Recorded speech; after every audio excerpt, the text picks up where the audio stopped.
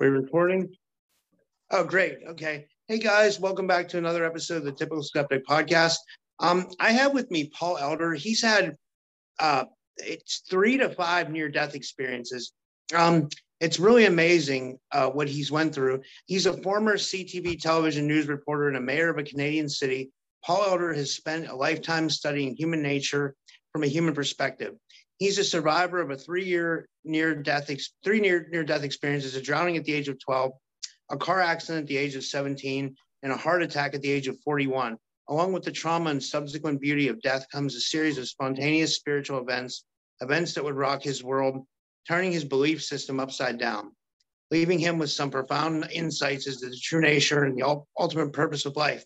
Now, he spent nearly a decade in radio and television as a news reporter. Elder ventured into a career in politics and business spanning more than 20 years. Forever grateful for his near-death experiences, his spiritual insights.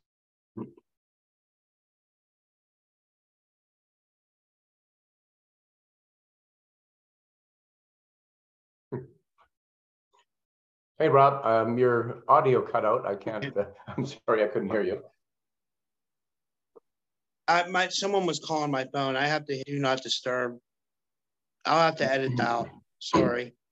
And guys, I'm using my phone because my device, my computer's like compromised for some reason. So getting back to Paul has had a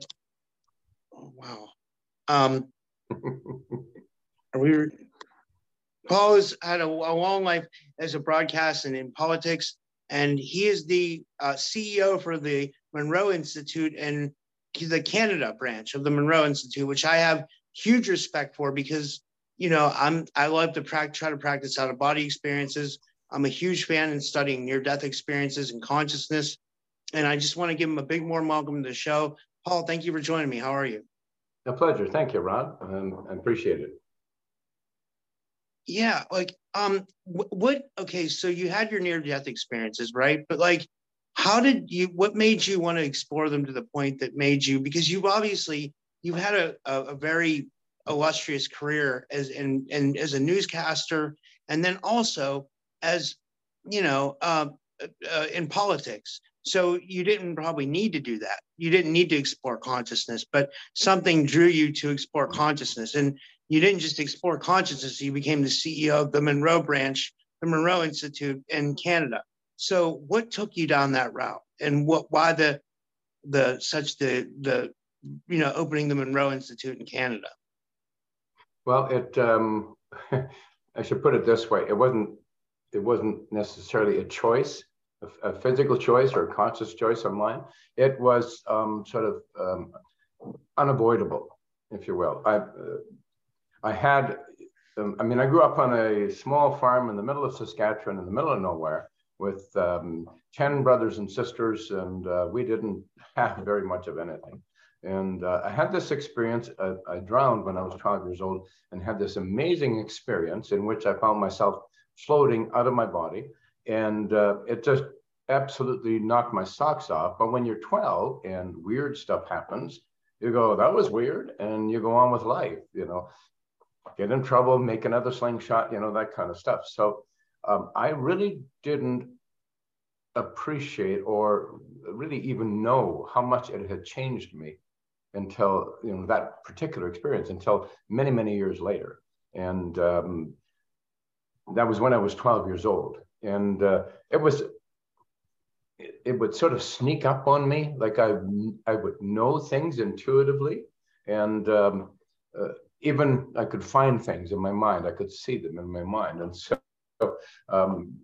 my sisters, you know, can all acknowledge that, because if something was lost or missing, they might say, well, ask Paul, you know, and which led them to believe that, you know, because I could kind of see where it was, which sometimes led them to believe that I was the one who took it.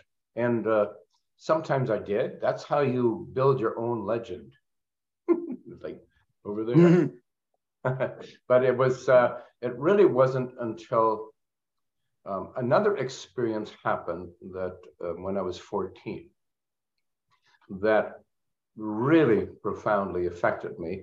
But it was in a way that was so confusing and so wow, what the heck just happened?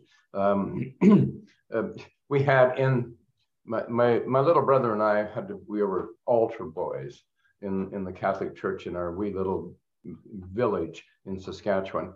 And on Sundays, we would hear sometimes when we're having church services, we would hear these wild turkeys gobbling and floating or flying about, or in the yard, in the churchyard. And so one Saturday, I was walking on my way home from my cousin's house and going past this old Catholic church, big old thing. And I noticed in a row of trees, these trees were probably, I don't know, 60 feet to 70 or 80 feet high. And I noticed there's a huge nest on the top of one of these trees. And I had no idea that turkeys couldn't fly. Reminds me of WKRP in Cincinnati, right? And had no idea. And so I see this huge nest on top of the tree, and I'm thinking, that could be the turkey nest. So I crawled up this darn tree all the way to the top, and I'm just right underneath it's a huge nest just over top of me. And I'm standing on my tiptoes on a branch below the nest, hanging on with my hands on the smaller branch that's holding this nest and trying to see into it. But it's just like that far away. I can't see it. I can't get it. And I'm thinking, oh, wait a minute. What if a turkey reaches out and pecks me in the face? Or what if there's babies in there? And I'm pulling and tugging on, trying to get on my tip of my toes. And and while I'm doing that, and I'm pulling and pulling and pulling, I'm trying to get up. And all of a sudden, the branch I'm standing on broke. And I instantly went falling down through this tree. And probably the only thing that saved my life probably is the fact that I hit bigger branches on the way down. How far up were you? Probably 60 feet. Oh my God. Yeah, like 5 or 6 stories, But I fell down, and the next thing I know, excuse me, I am. You were quite the adventurer. You were quite the adventurer. Yeah, totally. Next thing I know, I'm floating in this tree, watching myself hit branches and knock me around until I landed on the ground with a big thud after hitting 3 or 4 branches on the way down. And that's probably the only thing that saved my life. And it knocked me, the first branch obviously knocked me out, and so I'm watching myself falling through the tree. And it was just such a bizarre thing that never happened before like that, until I landed on the ground, knocked the wind out of me. And finally, I'm in the tree looking down saying, get up. And the physical me on the ground with the wind knocked out of me suddenly went, and I'm laying there, and it was the most puzzling thing. I'm looking up into this tree, and I cannot believe what happened. I watched myself falling out of a tree, which is probably a metaphor for another bad joke. That boy ain't been long out of the trees, But that probably affected me more than anything else, because there was something so powerful in that. It taught me that that there's another part of us that isn't this physical body. There's another part of us that is beyond the physical nature, if you will. And so that stayed with me for many years. And when I was 17, I got in a car accident with a 1965 Ford Fairlane or something like that. This is before the time of seatbelts. And we rolled end to end at around 85 miles an hour. And it knocked me unconscious. And, this is out in Saskatchewan in late November or December, whatever it was. And, freezing cold, and knocked out cold. And I lost a kidney, and I got a punctured lung and a whole bunch of other things. But I had this experience in which, because there was myself, my 2 friends, and everybody was unconscious. And this being, that's all I can say, was keeping me warm. And it turns out, as I find out many, many years later, that this was spirit guide, whatever that meant. And this being or creature kept me warm and caused me to wake up just pretty much at a point where, because we're in the middle of nowhere, in central Saskatchewan in the middle of the wintertime.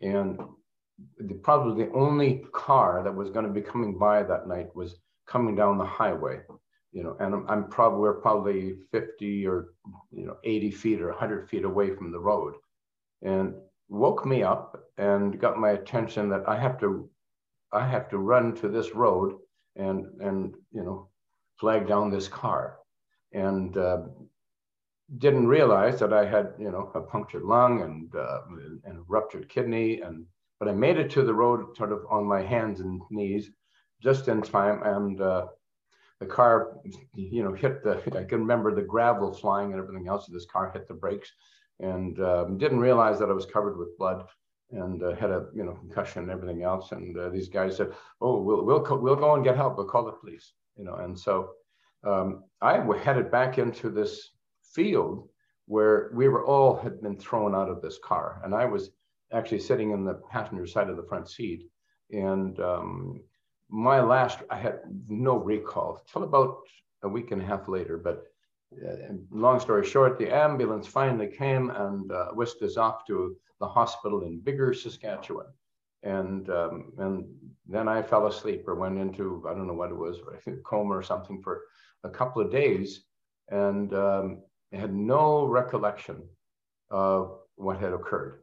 That I was actually in the hospital, so it was a real shock when I kind of woke up in the hospital and was like, whoa, with the and this is the funny thing about it, because I'm sitting in the hospital when I became aware, and they had those little table thingies that go over top of the bed that you can eat from, and there's a little, if you open it up, there's a little mirror in them, and I had no idea where I was. I opened this thing up and I'm looking at myself, and you have to realize that this was like 1968 or something. And in those days, we all had long hair like that, right?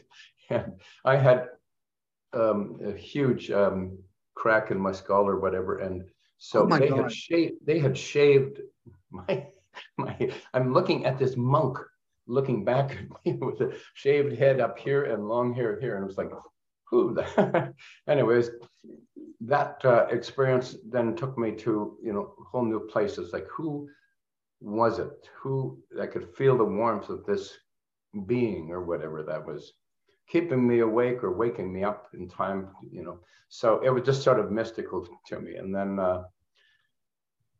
but, here's the thing, when you're,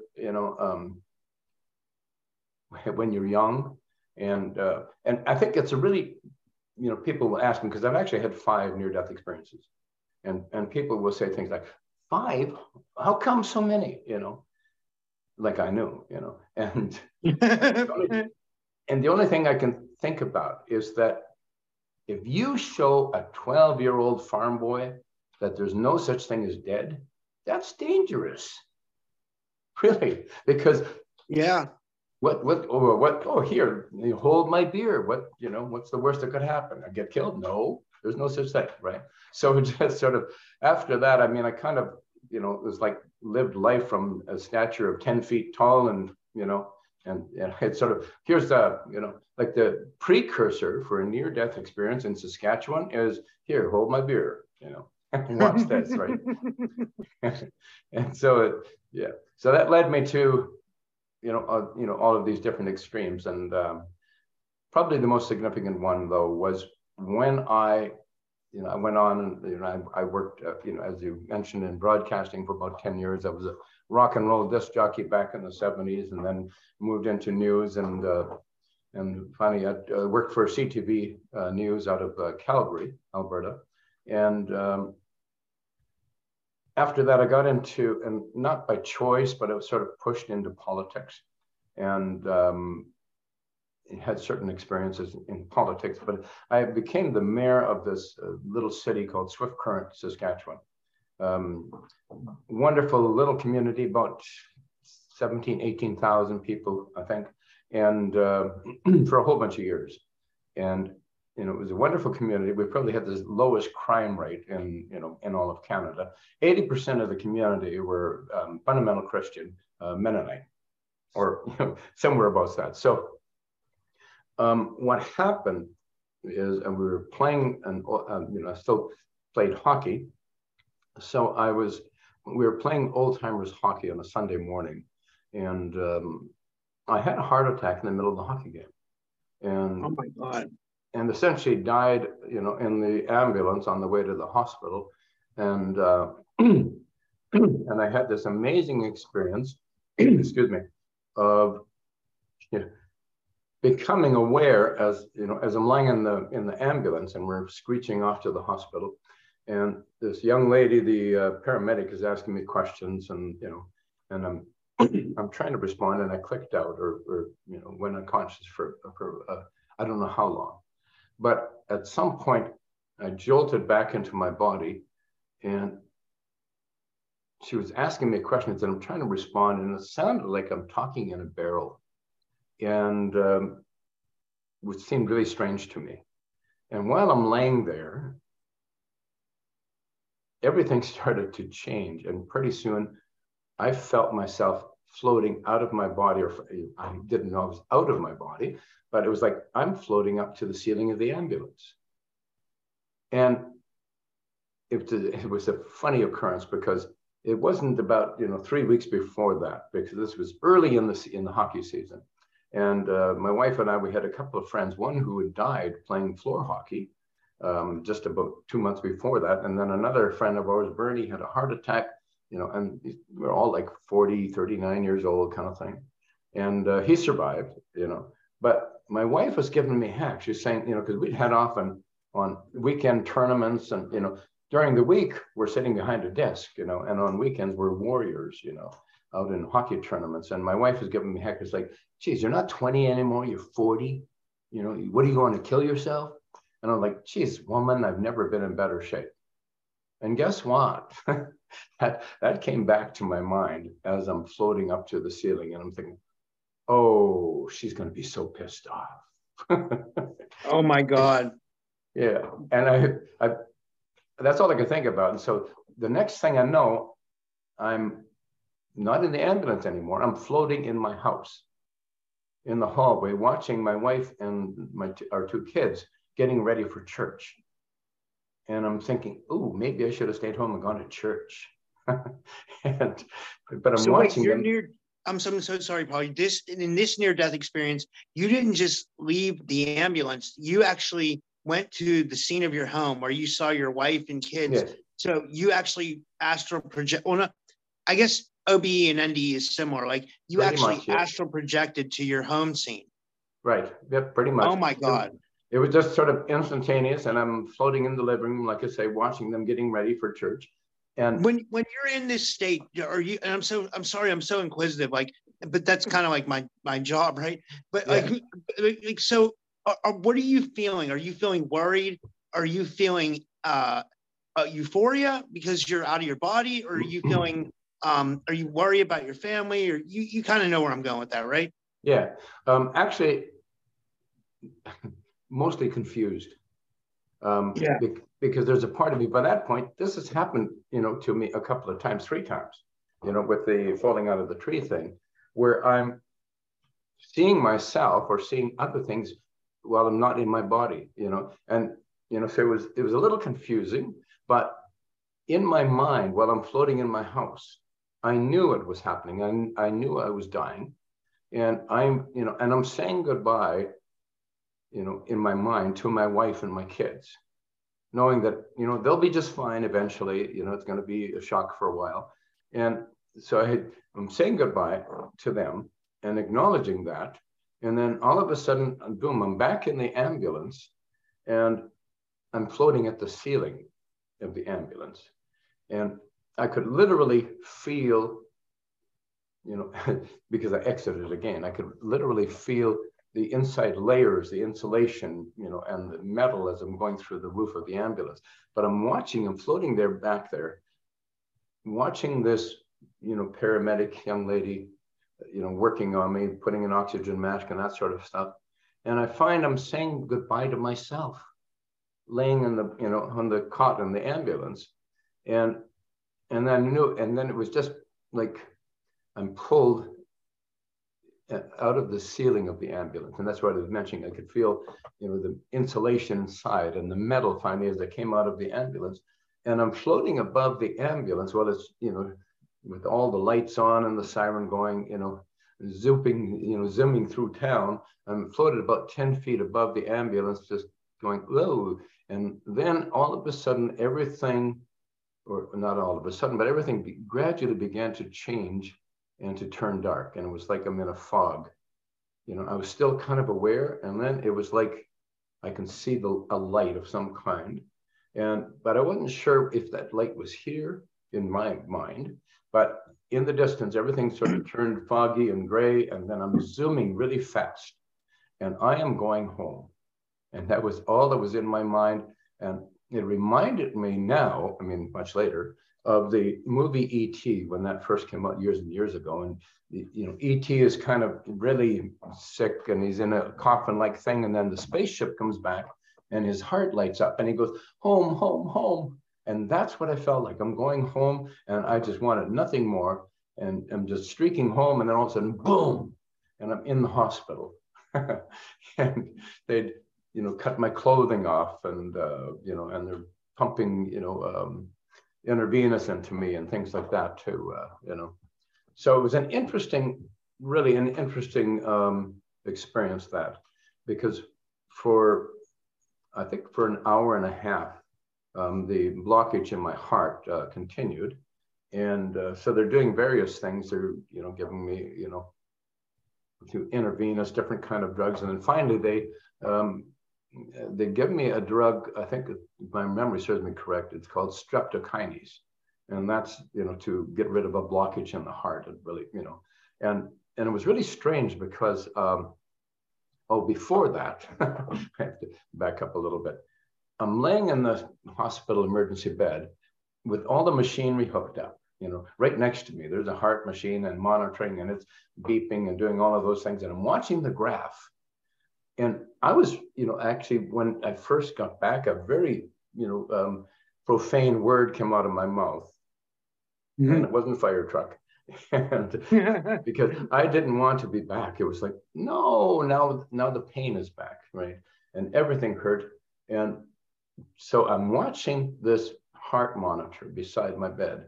And it would be going like, doom, doom, doom, doom, doom, doom. And all of a sudden, it would go really fast.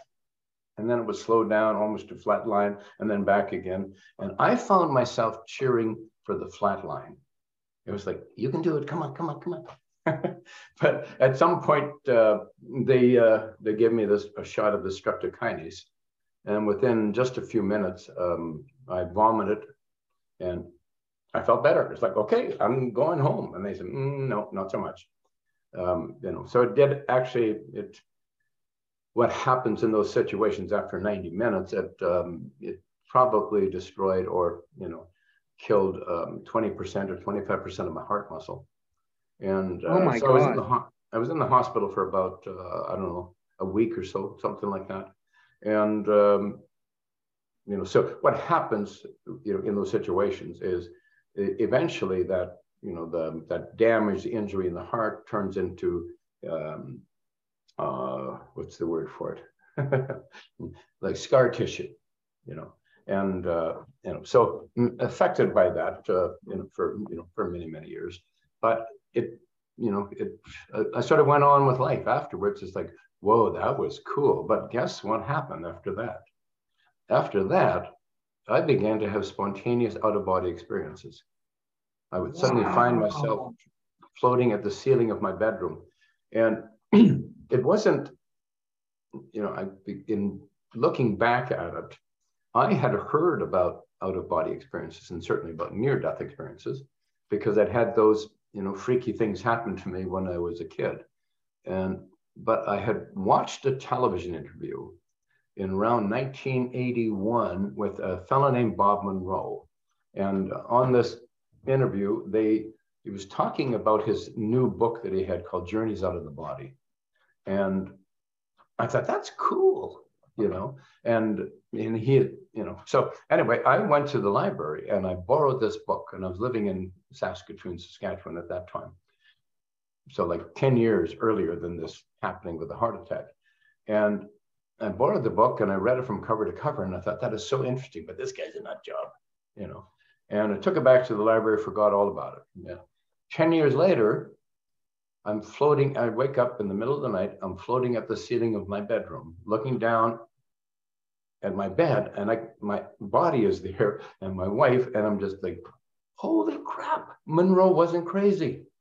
And I went on to have, you know, a pretty profound experience, passing through walls and everything else, and being completely and totally aware and conscious while I'm floating out of my body.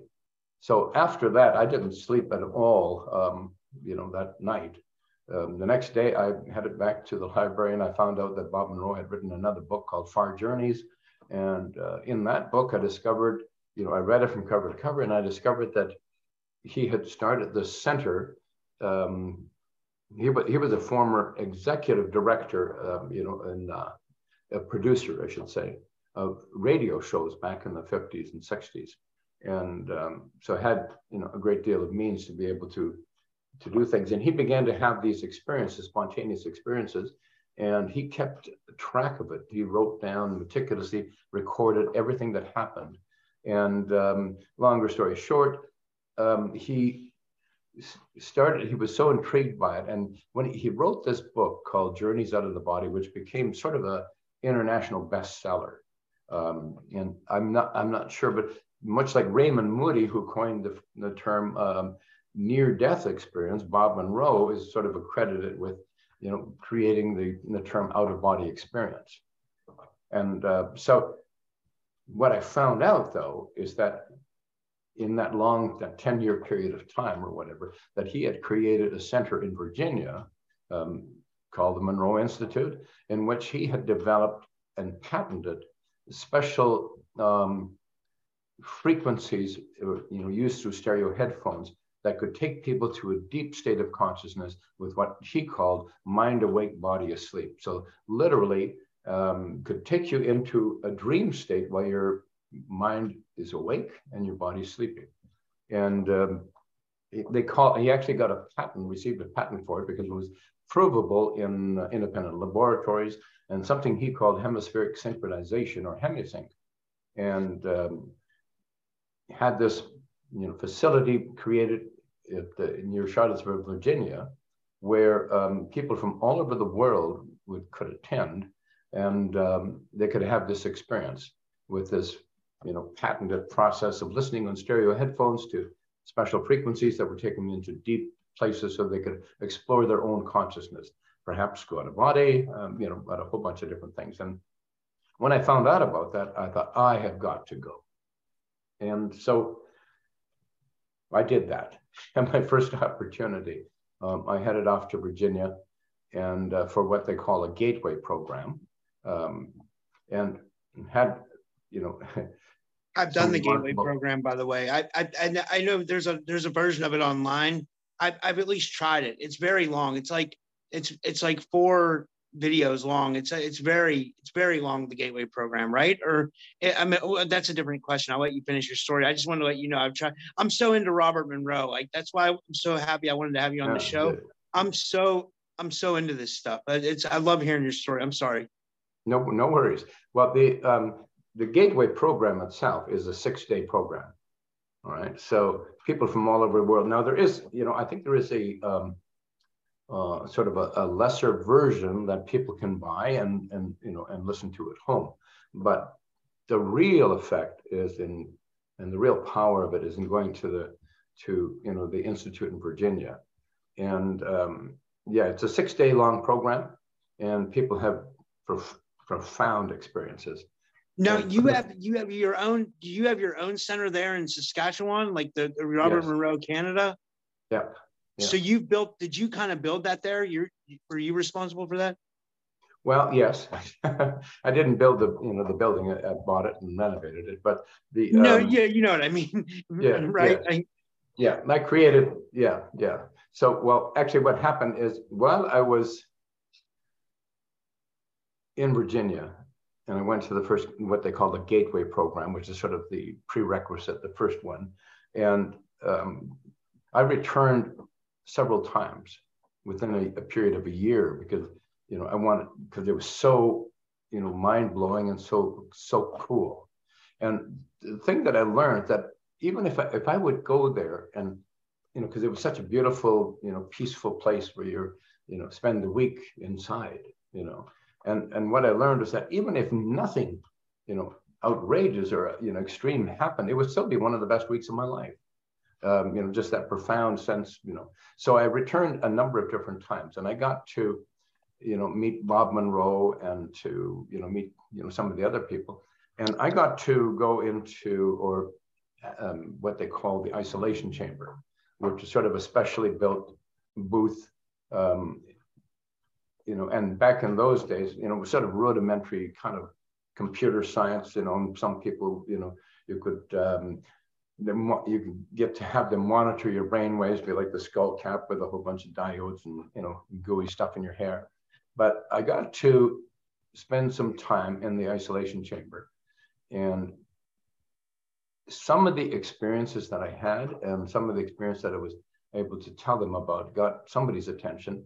And one day I was introduced over time to some pretty amazing people. And Bob Monroe and I hit it off, you know, really well because, you know, we got along very well. Because Bob had been in broadcasting, and he also liked the fact that, you know, that I was in politics as well, because he had, you know, taken a look at some of that. So he tried to encourage me back in, Bob died around 1995 or 1996, I think. And he was trying to get me to become a trainer at the Institute in Virginia. And at that particular time, I owned an insurance brokerage firm, and I was the mayor of this little city of Swift Current, Saskatchewan. And I was like, gee, Bob, I haven't got time. I've got, you know, I got two businesses to run. I'm running a city and I'm running an insurance company. And I just didn't have the time for it. And anyway, he, you know, he pushed, and so we got along, you know, really well. And about in 1996 or whatever it was, 1995, I can't remember, when Bob passed away, his daughter, Lori Monroe, took over. And by then I had, you know, settled down a little bit, you know, with my activity. And so Lori, you know, called me and said, sort of like, said, Daddy always said you'd be a good trainer, you know, and can you do that? You know, and I was like, well, yeah, you know, okay.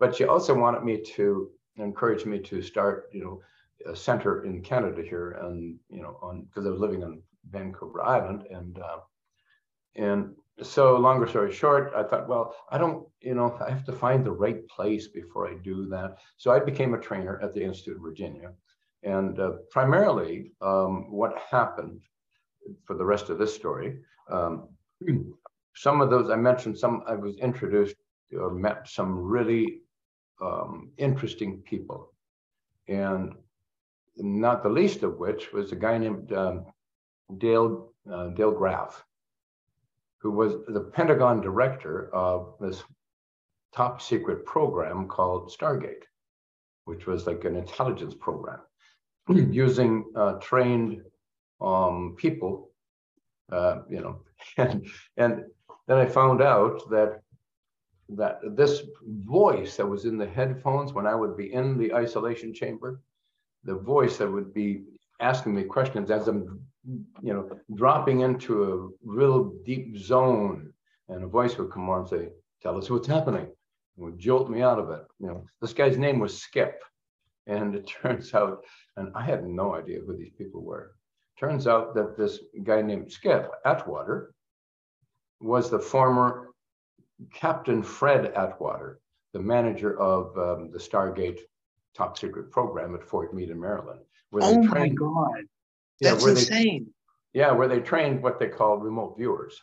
And really the name itself, you know, should be called remote sensing, but Skip Atwater, and when he retired, I mean, see what happened is they're running this facility, and it's in response to the Russians or the Soviets back in those days. They had intelligence in the early 70s that the Soviets had trained psychics who could spy on America. They could literally sit in a darkened room in Moscow and draw diagrams of missile sites in America. And of course, that really concerned them. So intelligence services, CIA, NSA. And so CIA, there was a fellow named Kit Green, and they had no idea where to go with this. Like, is this possible? And so they had worked with a couple of scientists, or physicists, I should say, testing psychic abilities at out at in California, in Menlo Park, the Stanford Research Institute. And there were a couple of scientists there. Let me see here, Russell Targ and Hal Puthoff. And these guys were actual physicists, and they were, not just some, weird California psychic.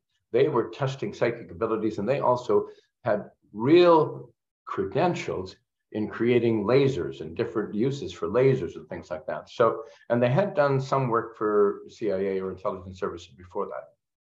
So Kit Green headed out to California to see if this was a possibility, what the Soviets were doing, and basically coming out there, with three questions. Is like, is this possible? And Doctors Targ and Puthoff said, yeah, probably. And it begged the second question is like, well, how do we defend against it? And and I'm paraphrasing, but they essentially said, good luck, but it begged a third question is this something we could do?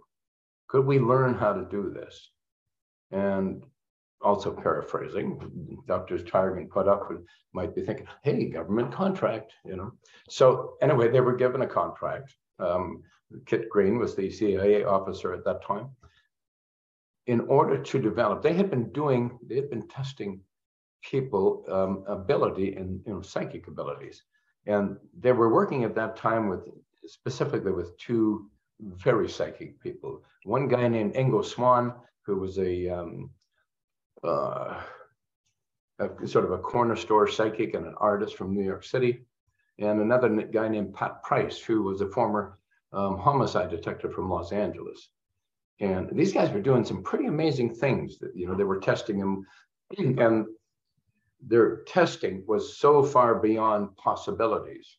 Like back in those days, they would do things. Okay, here's 5 cards on the table. One of them has a picture underneath. Which one is it? And their success rate at, describing which one and all of these things was just so profound.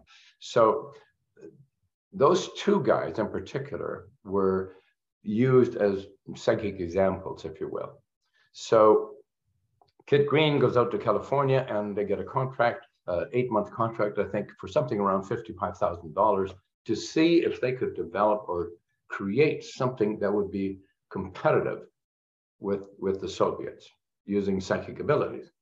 And so after the 8 months, and now this is just stories I've been told, so apparently Kit Green heads back out there. They kind of let him know he's back in Arlington, Virginia, near CIA headquarters, and they apparently let him know the process. And most of this process was set up to occupy the left brain, so that it's when you occupy your left brain with boring, menial stuff, your left brain is the enemy of psychic functioning, right? Your left brain keeps you in the body, keeps you healthy, keeps you alive, keeps you all those things.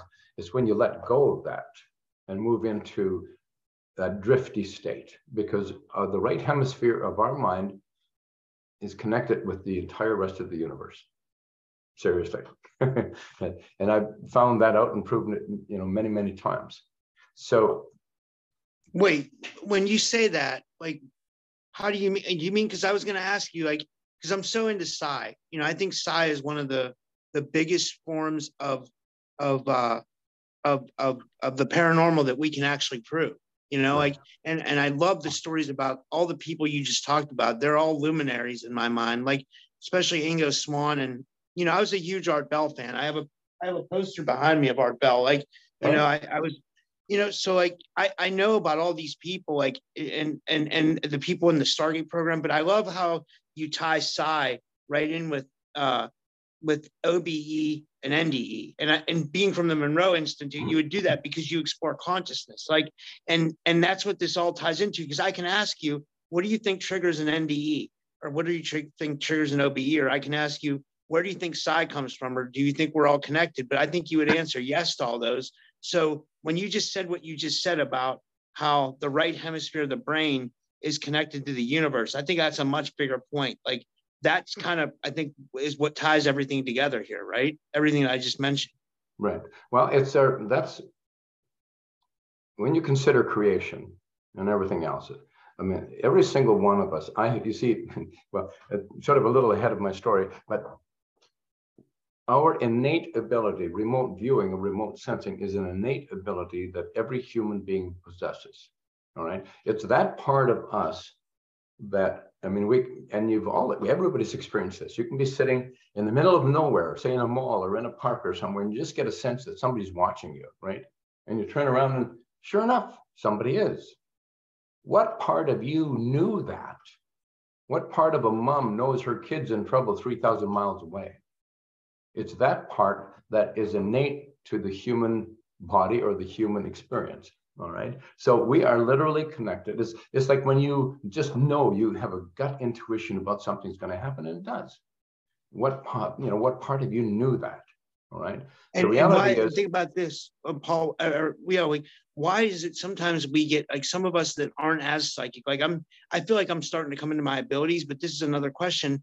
Why is it seems like I get like all like psychic warnings as compared to psychic knowings? Like, I get like that's not, I can ask you that later, but I like to figure it if it's on my mind, so that way I get it out, so you'll remember to, like I get psychic warnings, not psych. So like, I mean, I do get some psychic knowings, like my intuition is pretty good. Like sometimes I can predict exact scores of games, which is really good. So I would guess I am, but my psychic warnings are way more. I know exactly when something bad's going to happen. It just tells me, you know what I mean? I don't know what that is. Like it's sorry, I didn't mean to interrupt you. No worries. That is precisely what that is. And this is part of something, and I'll get back to that a little bit as this sort of unfolds. Every single human being is connected to that. All right. And so in the process of remote viewing, in this thing that they teach or that they taught then, because of, to finish up the story or it won't make sense. Okay. So in this particular example at that time, we got Kit Green, and he's heading back out to California. The 8 months is over, they finished. Ingo Swann, for the most part, was the guy who put it all together. So Ingo he had the sense of it, that it had to do, the ability comes from occupying the left brain with a boring menial task. And that allows us to move into the right hemisphere of our mind, which is connected literally to the rest of the universe, including ET, including anything else that you want. And I can assure you, because I became a trainer of the Monroe, I was the remote viewing trainer at the Monroe Institute with Skip Atwater, with Captain Atwater, for like 10 years. And I've trained, including here on the island, I've trained probably 3,900 to almost 4,000 people. And I have not run into a single person who just didn't get it. All right. Now, it's like every other skill or ability, practice helps, but, it's sort of like some are better at it than others. Like everybody can learn to play the piano to some degree, but only a few get to go to Carnegie Hall kind of thing. Right. So yeah. It's like, the skill is not spread evenly. And there's some science around it that really is quite remarkable about why that is or how that happens. Right. So it's about letting go and getting out of the left brain and allowing that intuition to come up inside. Now in the CIA and in the Stargate program, they refer to it as remote viewing. The reality is it's probably more like remote sensing, all right? But it is totally an innate ability that everybody has. So just to blend this back in, so Kit Green heads back to California. He's been instructed on how this process works that Ingo Swann put together. And Ingo put it together knowing that in order to do this, we got to occupy the left brain with a boring menial task. And we have all had that experience. When have you had that experience? When you occupy your left brain, what happens, right? So even things like mowing the lawn, boring menial task, you know, or driving is probably one of the most profound states. You can be driving, if you're out on the road for 3-4 hours, and 3 hours goes by and you get where you're going, you go, holy crap. That 3 hours, it was the driving that was occupying your left brain and allowing your mind to move into the right hemisphere, which is connected to everything. And in that 3 hours, you were absent to some degree. You were finishing conversations that you had, you know, and arguments and finishing thoughts and all sorts of things that, you know, that occurred in your life. And you get to where you're going, it's like, holy crap, you know. So it establishes that link, right? And so anytime, and this is part of what we teach in remote viewing, if you want to do remote sensing, or if you want to move into psychic potential or ability, occupy your left brain. Get relaxed with a boring menial task, okay?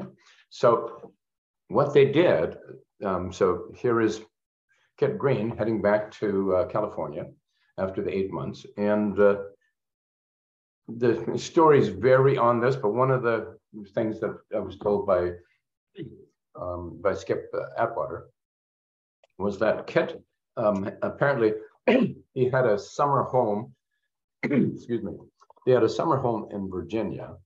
And so they instructed him as to how this is going to work. So basically what they were doing was taking geographical coordinates of any place on the planet. So the remote viewer guy or gal cannot know anything about it, right? Is totally blind. And so what they were doing, they said, okay, all you have to do is write down the geographical coordinates of the planet of where this target is. And our two guys are going to describe that location, all right? Seems pretty outrageous, right? But all they needed is a target number, actually, something to focus on. So Kit, to my understanding, was going to use a photograph or something of his summer home in the hills in Virginia.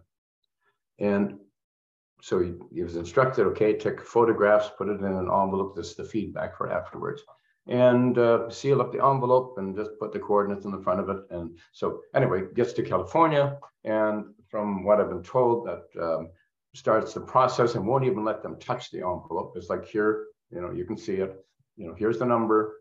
And so the two of them, Ingo Swann and Pat Price, begin their process that they call remote viewing. And both of them started off talking about a forested, hilly area, which made sense because it was in, you know, the forests of Virginia, in the mountains of Virginia. And then Pat Price apparently went way off, and he's talking about an underground secret bunker. And he even named some of the names of the people that supposedly worked there in this bunker, and even gave the names that he envisioned on file cabinets. And it had to do apparently with the game of pool and some of these names on the file cabinet. So there was like a file cabinet with 8-ball and, you know, and cue stick and stuff like that. And so from what I was told is like that Kit Green is like, oh my God, this is my summer home, underground bunker, you know. So apparently he heads back, you know, kind of ticked off because he wasted 8 months and $50,000. Heads back to Virginia, to Langley, and then a few weeks later heads out to his summer home or something like that, and drives into the yard, and he's, you know, still ticked off about it, and gets out with his suitcase and briefcase into the yard and looks up on the hill. Oh, one of the things that Pat Price had described was large communication towers, including something that would describe the first satellite dishes, like 17 feet of aluminum you know, big old communication things like that, which, you know, the Kit Green thought was crazy. And so anyway, he noticed apparently something glint, you know, and climbs up a hill behind his house and gets up to the top. And sure enough, here's the communications tower. Here's a big satellite dishes and stuff like that. And next thing he knows, he is being hauled over because he is just encroached on a super top secret facility that run by the NSA. That was so secret, the CIA didn't know anything about it. And this was up behind his, you know, house, apparently, right? And so that blew everything, the doors off everything. And guess what? The file names on the cabinets, Pat Price was correct. The names of some of the people that worked there, he was correct. And so this completely unraveled their minds, and they thought, there has got to be a leak. Somebody, there's no way that somebody could have done this. So they did a big investigation to see how this got leaked out and came to the determination that no, that was pretty legitimate. So longer story short, you know, and realize that I'm sort of, because I wasn't there. So I'm just recalling the stories as I was told. But longer story short, they said, holy crap, that is pretty cool. Pat Price was so accurate in some of the things that he had done. And Pat Price did most of his remote sensing using a microphone. He would simply go into his quiet spot and he would talk. Perhaps with his eyes closed or whatever, moving into the plant. And he would just describe what he's sensing and what he's getting. So they would record it and then they would transcribe it later on. And so anyway, this blew all their minds. And so it began they were awarded through the Pentagon and through other sources or whatever, through CIA, they were awarded contracts and they set up it became initially was called, gosh, I can't remember now. Don't ever get old, it really sucks. I can't remember. It first was called ScanAid. And then it became Grill Flame, and then finally Stargate. And so, and this operated for like 23 years. And they did some amazing, amazing things that is not possible to, in every sense, but they had to fight for it, pretty much consistently for funding and so on and so forth, and on a regular basis in order to continue the program. So what happened is around 1995 or 1996, somehow it got leaked. The story of this got leaked, and Chicago Tribune and New York Times had headlines like, "You won't believe what the government's been doing. They've been training psychics as spies," And when you've got a top secret program and everybody knows about it, it's kind of awkward. And so what they did typically in CIA or, the intelligence services said, yeah, we've been trying stuff, but it really doesn't work that good. And so supposedly they canceled it around 1995 or 1996. Do you think they really did? No. If they have that kind of weapon, why would they ever get rid of a weapon? The government's never going to get rid of a weapon like that, because they would weaponize it. They would absolutely weaponize it. Well, it's an interesting thing, because what I found, and you see, so I'm Canadian, so I've never ever worked for Stargate. Yeah. Right? But I've helped out finding missing people, tracking down bad guys, looking for hostages, things like that, okay? And so this guy named Skip Atwater, he was Captain Fred Atwater, he was the manager of Stargate, or all the other names. They had a division set up in Fort Meade in Maryland on a military base there. And when Skip retired, what happened before that? They had heard, so they were operating successfully in super top secret. But they had read and heard about this guy named Bob Monroe down in Virginia, who had this place and had this special technology called Hemisync that was patented and could take people into deep, relaxed states. They could explore their own consciousness and Captain Atwater thought that could be really good for our remote viewers. And so, because they had trained, a number of them by then.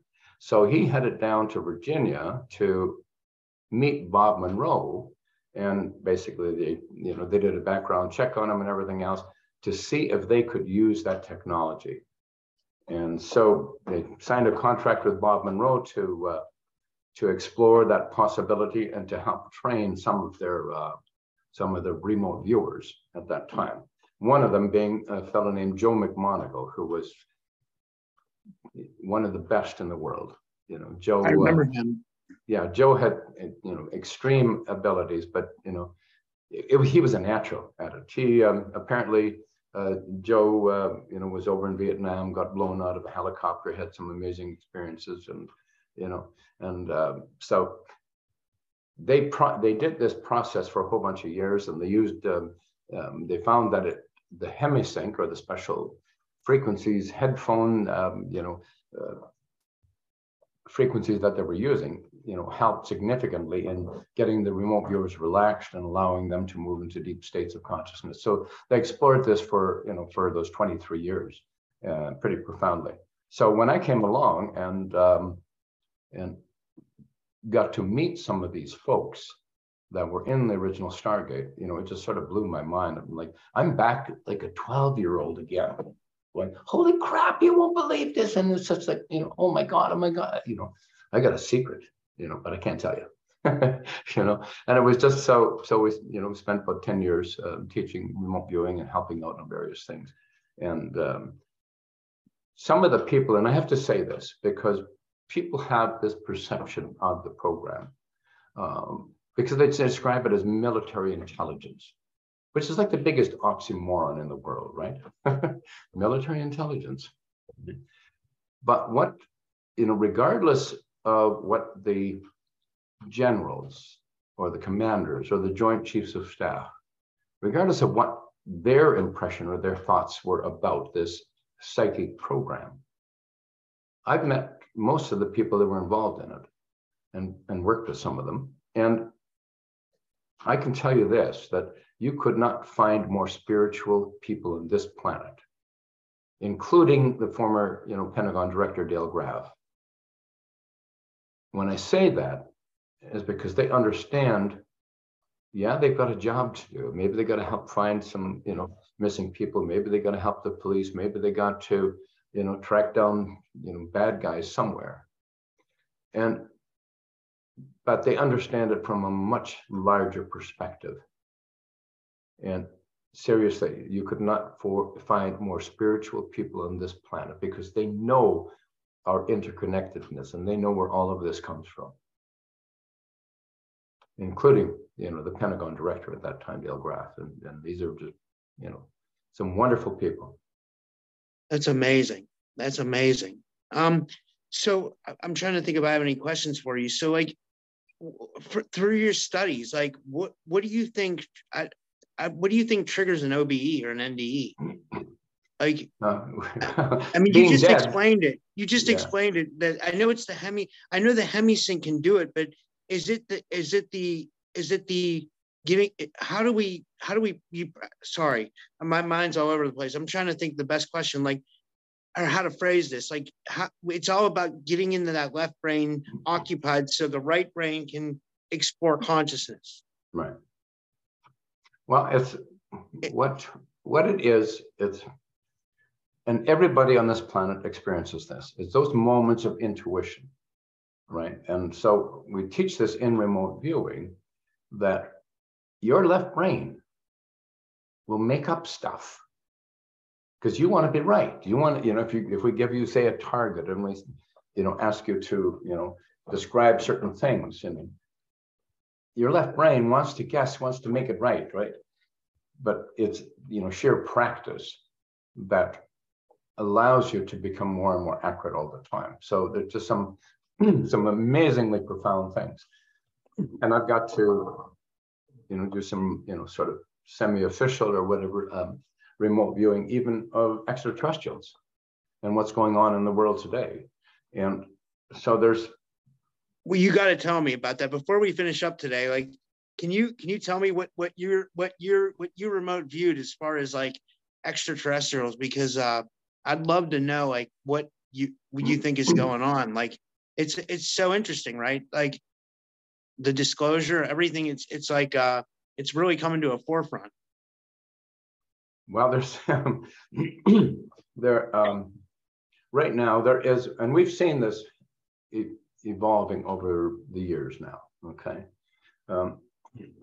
there, I think, you know, and you've seen this happening, right? For years, it was sort of any notion or talk about UFOs or, you know, ET or whatever is sort of squashed, you know, to some degree. And it's like a controlled dissemination of information. And so if we look back over the years and what's happening right now, now we have intelligence services, we have, you know, the US Navy and everything else. We have all of these services now releasing information saying, yeah, look at this, that's an actual UFO, whatever that is, a UFO, you know, and it just disappeared, you know, or it went shooting past this jet fighter, or, you know, it dove into the ocean, you know, and there's more and more information being revealed all the time.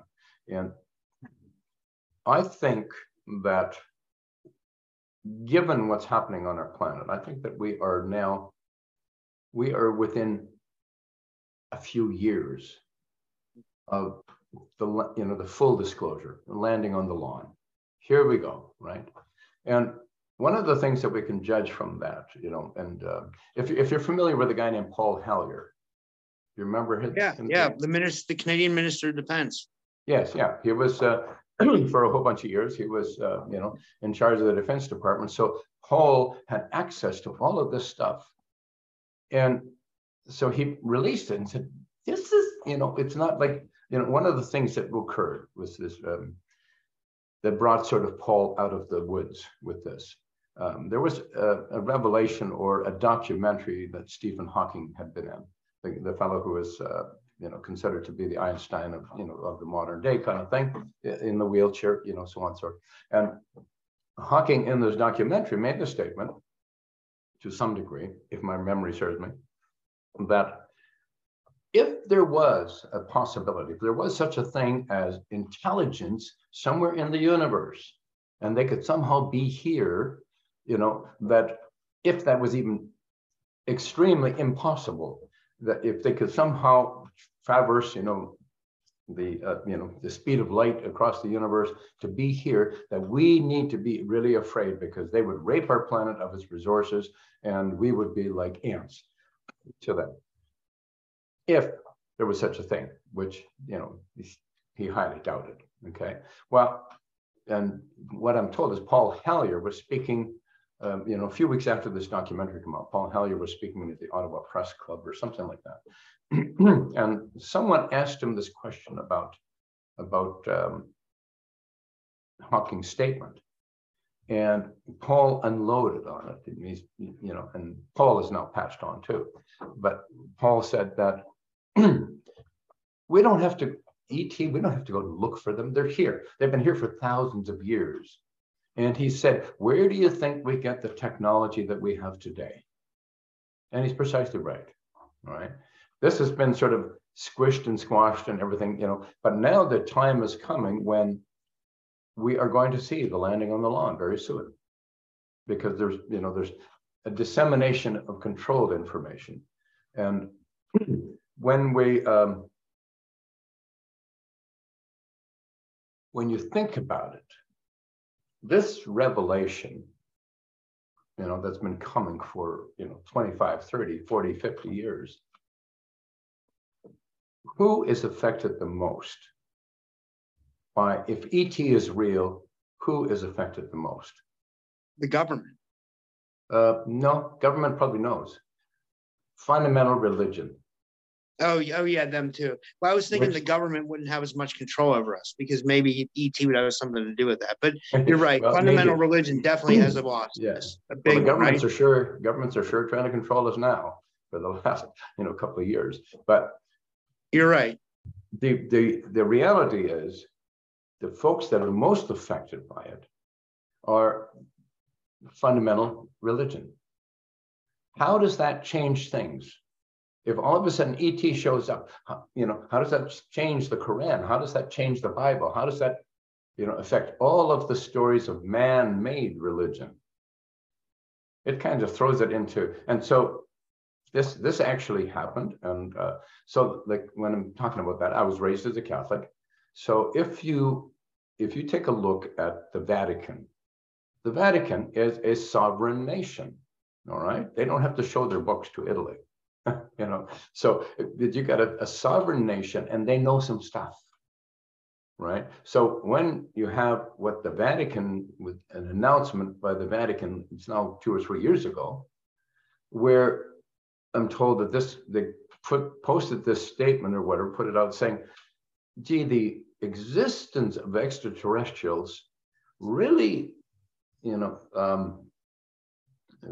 something to the effect that, could be well within the, Christianity's, belief system, And so, when that's coming out and when they're talking about, hey, extraterrestrials really, isn't outside this, blah, blah, blah. That they know something and something's coming, right? And so this is what I see that has been happening in remote viewing and other things like that, is seeing this come along. But there's some interesting things that are surround this whole thing. This is several years ago, and I got to do, some, remote viewing on extraterrestrials, or on the whole package, if you will. And there are, you may remember, this is, I don't know how many years ago now, there was a disclosure hearing somewhere in Washington, D.C. or something like that, and where they had the captains or the generals of various nuclear missile bases or missile bases in America, testifying and saying that, well, when there was a UFO that showed up or whatever, or what we thought was a UFO, all of our electronics would be shut down. We were useless. And so the sense was that, and sort of the message out of that, to some degree, that they were putting out was that that's ET saying, no, you silly earthlings, don't do that. You're going to destroy your world. You're going to destroy, your entire planet with, nuclear fission. All right. Well, it's actually probably not so altruistic, because what I've discovered is that nuclear fission, unlike fusion, all right, nuclear fission is not contained in the Earth's atmosphere or even in the Earth dimension. What happens is nuclear fission hammers into other dimensions, and it affects their travel and their communication. So what ET message is like a pissed off neighbor. It's like, would you stop that crap? You're buggering us up. It's like a neighbor with a noisy dog, like, quiet that damn dog, because nuclear fission hammers through, it's interdimensional. It hammers out of our dimension into theirs, and it affects them. So what they're saying is basically, stop that crap, right? I agree. I agree. It makes a lot of sense. Like, yeah. But did you, when you remote viewed them, did you see different species? Like, did you, and where were they from? Does it say, or?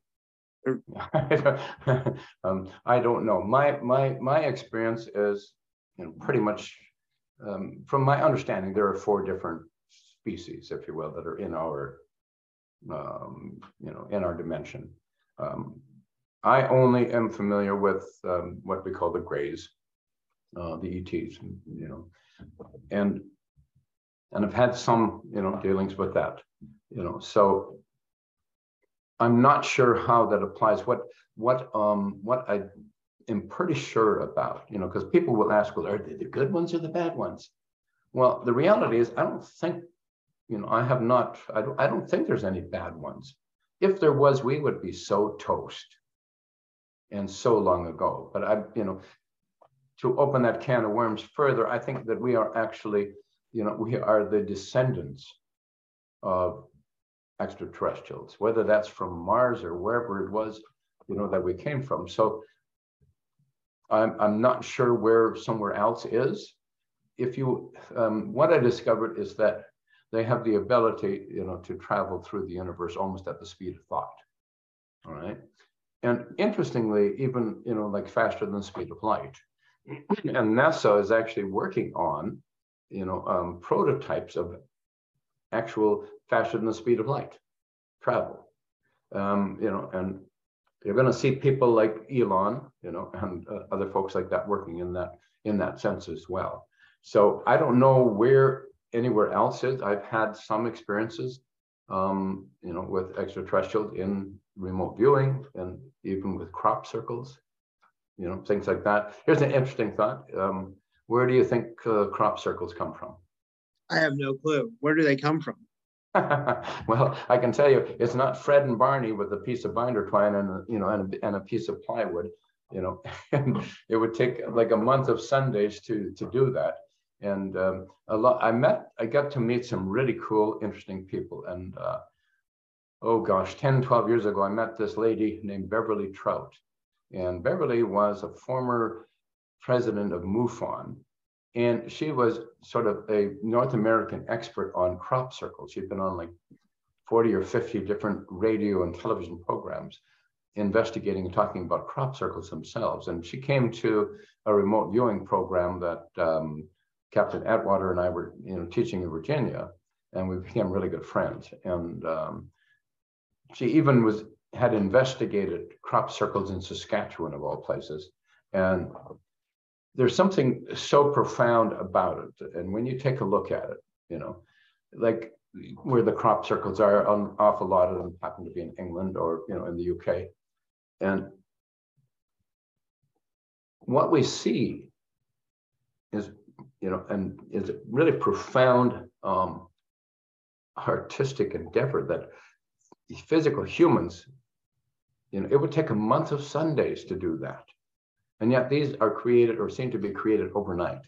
So I actually got to do some remote viewing on where the crop circles come from. And now nobody's, because always the remote viewing targeting is generally, blind.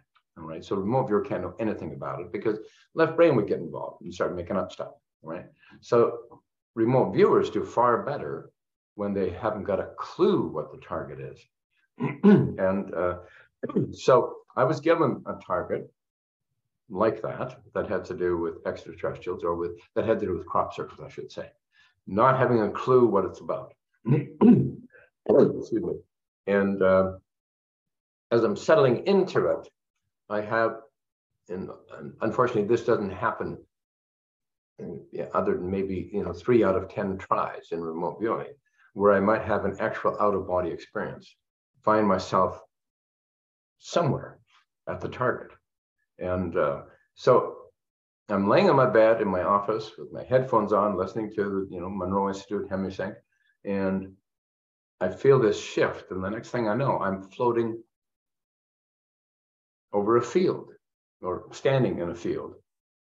And I'm thinking, oh, well, what the hell? I'm, what am I, back in Saskatchewan, farm boy, And so I sort of shook myself out of it and thought, that's weird. But when I was standing there, or had that sense, it was like something went over my head, in the physical world. It was like I felt this vibration that was sort of like, what? And boom, I'm back in my body. And what on earth? So I continued the process. Not sure what that was. That was just sort of maybe a childhood memory thing. I'm back in Saskatchewan in a wheat field. And very soon I'm back in wheat fields, looking and feeling the energy and the power of it and everything else, and these intricate designs. And so long story short,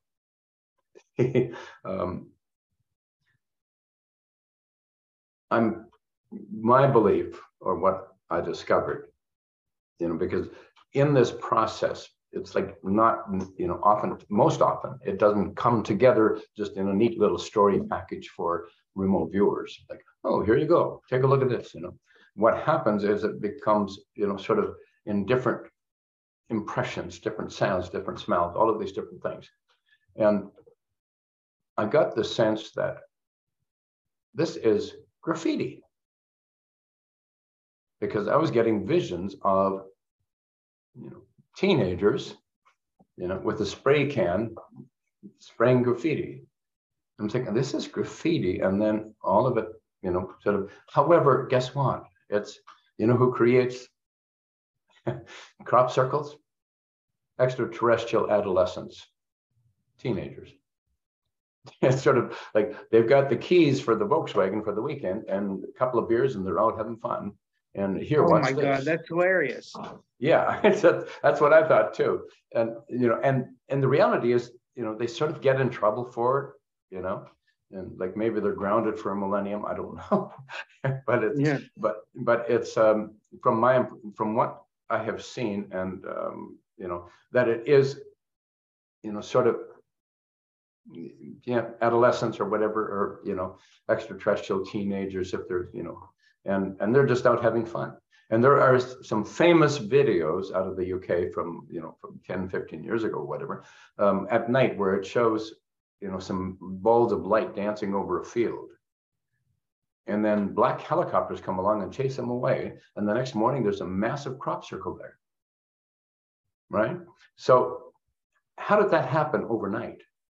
It would take a month of Sundays for somebody, Fred and Barney, with a string to create all of this stuff, or to make it visible, So that seems to be, and what's happened seems to be over the last 50, 100 years or whatever, that these crop circles are becoming more and more fabulous or intricate or, amazing in design and things like that. And it literally would take forever. And somebody would see, if you got Fred and Barney out there, if you go out into Saskatchewan or Alberta and you start,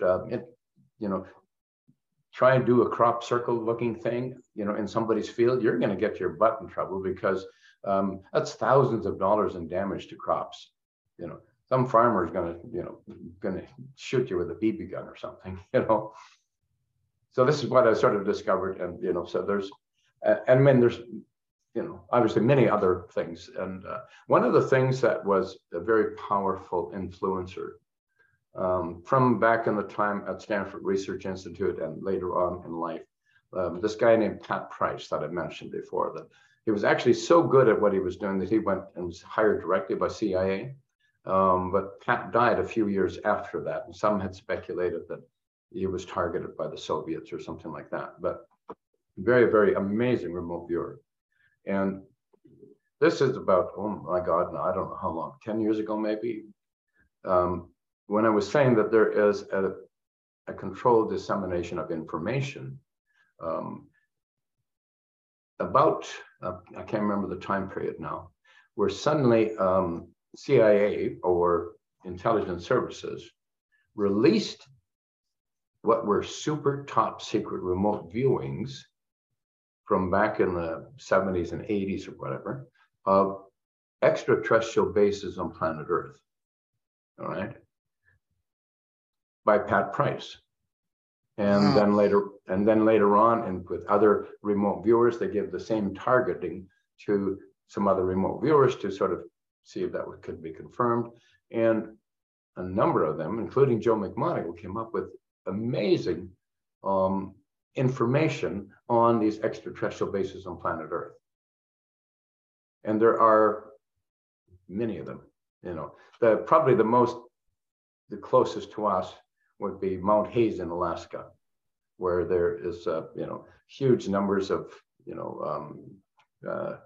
UFO sightings and so on and so forth, Yeah. So this was just, and we were shocked. Like, oh my God, why are they releasing this? But it was like a full-on release, and with all the information, or the remote viewing information that was was put out, and from Pat Price, from Joe McMoneagle, from several others in Stargate. Wow, this is fascinating stuff. I'm gonna have to have you back on. We've been going over about an hour and 40 minutes, but like this was so fascinating. Like, thank you first of all, and can you tell everybody where to find you, where to find your book? I know you have a book. We didn't get a chance to talk about that. I'd like to have you back on to talk about your book, and yeah, we'll have to do a part 2 for sure, for sure. But if you could tell everybody where to find you, where to find your book, and where to find the Monroe Institute and everything, and thank you so much. Well, thank you. My book is the title is Eyes of an Angel, and it's everywhere. It's probably the easiest just to get it off Amazon or online bookstores. Called Eyes of an Angel, and it basically details several near-death experiences and out-of-body experiences and my initial experiences at the Monroe Institute. And now, to put this in perspective, I'm still a trainer at the Monroe Institute in Virginia.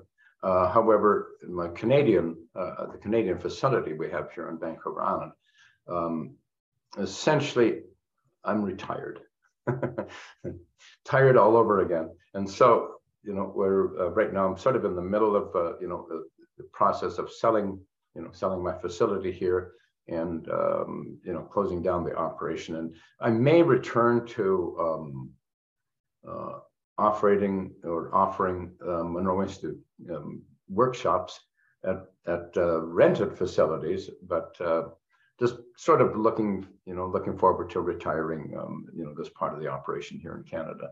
Had some health problems earlier on, and it, the stress and everything else has sort of pushed that, So I really don't have, might do some additional remote viewing classes, weekend classes and things like that, but in the immediate future, it's just sort of, my facility is up for sale and we're not operating, but they are certainly in Virginia, and and I still do, teach programs down there as well. Well, I'm telling you, you're one of my favorite guests. Like, this was one of the funnest shows like I've ever done. Like, seriously, like your knowledge on these subjects is it's stellar. Like, I have to have you back. Okay. Well, I'd be happy to do that. All right. Well, thank you, Paul. And until next time, have a good night. Okay. Thank you, Rob. Take good care. Thanks. All right. Bye. I